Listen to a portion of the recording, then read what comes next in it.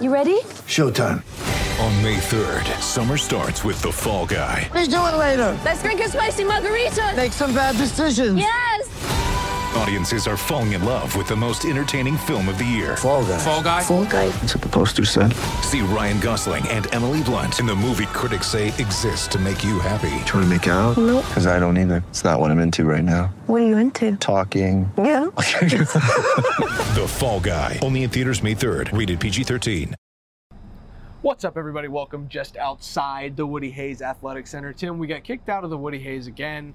Ohio State's about to kick off practice here on Tuesday, and we are about to kick off a practice report after hearing from Ryan Day, Jim Knowles, and C.J. Stroud. Yep. A few injury updates, some interesting comments. C.J. Stroud was in a funny mood, I guess you could say, having a couple of jokes as he dissected some of the plays he miraculously made against Toledo. Seemingly miraculously, but he makes them look pretty easy. But let's get to the injuries first, Tim. TreVeyon Henderson, short-term issue. He should be back for the Buckeyes on Saturday. Jordan Hancock likely won't be back for the Buckeyes. He's not where Ryan Day and the Buckeyes hoped he would be right now. With his leg problem. Yes, but TreVeyon Henderson, I think that walking boot will be off on Saturday. I think he'll be in attendance for the game and in uniform for that game. Just happy we don't have to talk about Jackson Smith and Jigba and Julian Fleming anymore. And their ailments or maladies, as you like to say. Yeah. But it seems like the Buckeyes are getting semi-healthier heading into Big Ten play against Wisconsin. Yeah, I mean, and obviously, it's still not clear what was wrong with Tanner McAllister and Josh Proctor at the start of that game the other night when they got ruled out at some point prior to kickoff. Actually, maybe prior to practice. Who knows? We didn't get a clear picture on that. But what they did find was more depth or playable depth in their safety room, so that was applauded for them. You know, you heard me ask Ryan Day about that's been one of the real silver linings of this preseason. Excuse me, I keep saying preseason. Pre-conference schedule was they have plumbed the depths of the wide receiver room and the safety room. I think came out feeling real good about what they found in that regard. So yeah, we'll see how things progress through the week because Ryan Day likes to leave health situation sort of a mystery for all, and we'll see what pops up as the week goes on. Yeah, another one, Mike Hall. Didn't mention him at the top of the show. I think Mike Hall probably could have played Saturday if he had to, because he looked like he was ready to play throughout the game, but never got the call. Mike Hall never got the call, but he will likely get the call. And that's all. He will likely get the call on Saturday. Jim Knowles said, I think so, when we asked him if he was ready. Yeah, but Jim Knowles always adds that's above my pay grade, and I'm always thinking, my thought is, but you're making $1.9 million a year, you know. But of course, Ryan's making a little bit more than that. Yeah, I just wonder how much the training staff's making if Jim Knowles has something above his pay Well, grade. no, he's talking about everybody defers questions about players' health and safety to the head coach, who basically rarely tells us anything about it. So beyond the injuries, on the injury front, Tim, beyond that, a lot of talk about Cade Stover today, a lot of talk about the defense. One of the most interesting comments, I'll stick on the defensive side with Jim Knowles, was, and it's going to be on LettermanRow.com in the 4 lessons learned from this press conference for the site later today. But Jim Knowles mentioned that he has not seen a dominant performance from the Ohio State defense yet. That's about as called out as the Ohio State defense is going to be by Jim Knowles. He's very much a coach who takes all the blame and none of the praise. So he'll take all the blame when something goes wrong. He'll take none of the praise when something goes right. You don't hear him call out his defense ever. But when he says that he still hasn't seen a dominant performance, that's about as much of a call out as you're going to get. I think he's issuing a challenge to this defense going against Braylon Allen and Graham Mertz in that Wisconsin offense. That, for its flaws the last few years, seems to have a little bit more of a kick to it than it had previously. I think they scored over 60 points against New Mexico State. Take that for what it's worth, but also it can score. And so Jim Knowles leveled that little bit of a challenge there in the press conference on Tuesday. I just wanted to get your thoughts on that. Well, I think he's accurate. I mean, they have not had that full game dominant performance. You can look back on the Arkansas State game. Arkansas State scored more points than Notre Dame did against Ohio State. So that was not a dominant. And then follow that up, Toledo scores 21 points, and immediately matched the score early in the game.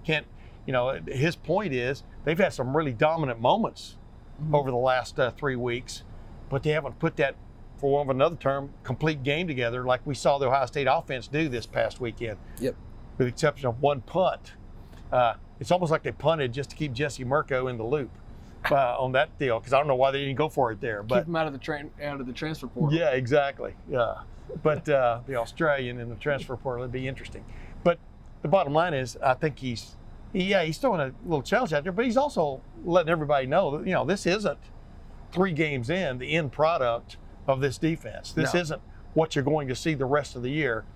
And I'd add a rejoinder. He hopes, because they gave up a few plays the other night to a scrambling quarterback, which really irked him.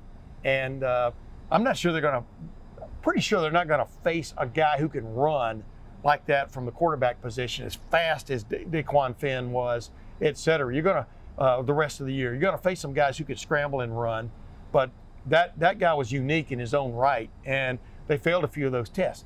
And yet when you turn around and you watch like the Toledo post-game press conference, is really interesting. Jim Knowles is making his impact here. Yes. Because they often refer to the Jim Knowles and the Jim Knowles defense instead of the Ohio State defense. Yeah. You understand what I'm saying? People know what they're facing now. This is a novel kind of look. This defense, these guys look more and more comfortable every week when they're running it, I do believe. But you're still going to give up a play or two. You're maybe a play or 5 in a game. And like he opened up a little bit today about you're going to give up some explosive plays occasionally. That's going to happen. Specifically. Oh, okay, of course. But any defense is going to do that with the way offenses now are trained, et cetera. And if they've got any modicum, and that's probably not even the correct word, but of competence, they're going to make some plays occasionally. You just don't want to make 2 in a row. And as we talked about the other day, you don't want to give up a jump ball, which is what they did give up at one point in that game. It's okay to give up that 50-50 ball, but then the guy catches it and scores with it. Yeah. That's the sin. That's what you can fix. And so they'll be hard at that, I'm sure, this week. Yeah, and I asked Ryan Day point blank, how have you evaluated your cornerbacks yet? I don't think that's exactly how I said it, but how, your cornerback play, it's been a little bit of a concern. Do you see that getting better? Kind of an interesting answer to say, we've got some things to work on, instead of saying, it hasn't been as where we hoped it'd be, they're still confident in Cameron Brown, in Denzel Burke, in J.K. Johnson. Whenever Jordan Hancock comes back, they've seen things from all 4 of those guys. Even Jair Brown, I thought, played really well in his fourth quarter that he played on the field. Yeah. Guy who's making progress. You're seeing a cornerback room that's almost in flux, Tim, as the rest of the defense has caught up with this Jim Knowles scheme and this new Ohio State scheme, not the Jim Knowles scheme. But the cornerbacks are still trying, I think, to adjust to being on that island, to having no help over the top sometimes. That first play of the game, you saw Cameron Brown trail. Was that his fault? Was that somebody else's?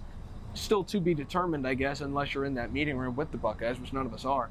But this cornerback room, I think, is just a couple games behind the rest of the defense as far as adjusting to the new way of doing things around here in the Woody Hayes and inside Ohio Stadium. Yeah, you and I are buddies. We talk about stuff about football all the time. Mm-hmm. We ought to tape all of those, and then people would really, they would really not watch, right? No. Yeah. But it is amazing as we talk about different things. I'm always bringing this up, and I even brought it up in a question to Jim Knowles today. Those guys out on the island, as they call it, the cornerback room, they better get used to life on the island, like Gilligan's Island. That lasted how many years? 6, 7 years? Yeah. In syndication, it goes on forever. But the point is, that's where you got to attack this defense. And it's going to get more of that. Maybe not this week, because this team likes to, excuse me, still got lingering cold aspects. Maybe tomorrow I'm over it. But this team, we'll see. This is a battle of heavyweights on Saturday night in Ohio Stadium. Wisconsin's going to play you pretty much straight up for the most part, but they're going to try those corners because that's where the fewer people are. Yeah. And that's where you got to attack the edges of this defense, and so you've got to get used to it. And your corners aren't going to make every play out there. When you turn around and a guy is just basically for a split second on something, and then he's trailing or something. Well, you can get upset about it and everything. He knows what he did wrong. The play is over. You can't go fix that particular thing. you can coach him up a little bit more on the fundamentals of dealing with that kind of situation, just like with Denzel Burke. I don't think Denzel Burke is playing as poorly as a lot of people are throwing it out there that he is, but it's glaring when there's a play to his side and he doesn't make it. That's what those other teams are living on right now. So it stands out. Yeah. I mean, he can make 7 plays out of 8, or he can make 8 plays out of 10, but those 2 you don't make on the corner jump out at anybody. I think they're couching all of that, and they also understand is, okay, you give a big play, you don't give up 2 in a row.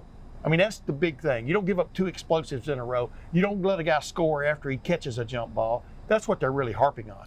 Yeah, and I think Denzel Burke, especially, I look back at that Arkansas State game, I think he had 2 pass breakups. One of them was a really nice play on a slant route that he just did not allow, a catch that could have been a first down. And nobody remembers that because of the 2, pass interference calls. Yeah. He has a couple nice plays, a couple tackles out on the edge against Toledo, but nobody remembers it because of the jump ball that ended up being a touchdown. The mistakes are one thing. The mistakes that are on big plays are the other thing. If you give up a big play, minimize that mistake. Like you said, tackle the guy. But it seems like when those mistakes are made, they haven't been minimized. And I think that's where the cornerback's issue is maybe at a disconnect with the rest of the defense, who's been really good at not giving up big plays, especially in that run game. As we shift over to the offense, Tim, we already talked about TreVeyon Henderson. He's going to be back Saturday. Hang on one second. Now you can talk for more than 2 minutes. Go ahead. He's going to be back on Saturday, TreVeyon Henderson, that is. But a lot of the focus today was on Cade Stover and G. Scott, the 2 tight ends. G. Scott is making a upward progression. He's on an upward trajectory right now in that tight end room. He looks like he's really starting to come around. He's not just a receiver converted to tight end anymore, Tim. He is a true tight end who can be on the field in both run game, pass game. Of course, the I formation came up. Your takeaways from hearing from this Ohio State offense and Ryan Day in particular? Well, number one, the G. Scott plan is right on schedule. We talked about this before, maybe last week, maybe yesterday, but my point is they wanted him to be established as a true tight end in this offense. Can't necessarily do that against Notre Dame, because Notre Dame, you talk about 2 heavyweights going after each other.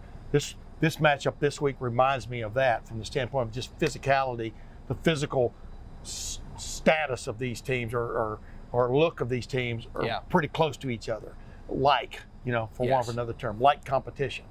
But you wanted to use that Arkansas State and Toledo game to bring along some guys, including G. Scott, as a true tight end. Oh, and also he can do this. Yeah. And he can be a wide receiver for you. They tried to give him the ball a couple of times last week against Toledo. Didn't work out like they would want it to. They would like to have seen him catch a pass in those situations. The bottom line is, he's one of those guys by middle of the year you can be going, okay, I get it. Mm-hmm. This is exactly what they had in mind for this guy. But you can't put a guy on the field who is listed as a tight end but hasn't truly played as a tight end. You follow my drift there. And that's been a project, I know, by Kevin Wilson and this offensive staff to get him established that way. I think it's been basically a successful endeavor. And I'm telling you, Tim, it's going to be really interesting. Ohio State made Arkansas State pay when Arkansas State viewed G. Scott as a wide receiver and put another safety on the field. And Ohio State was able to handle them in the run game.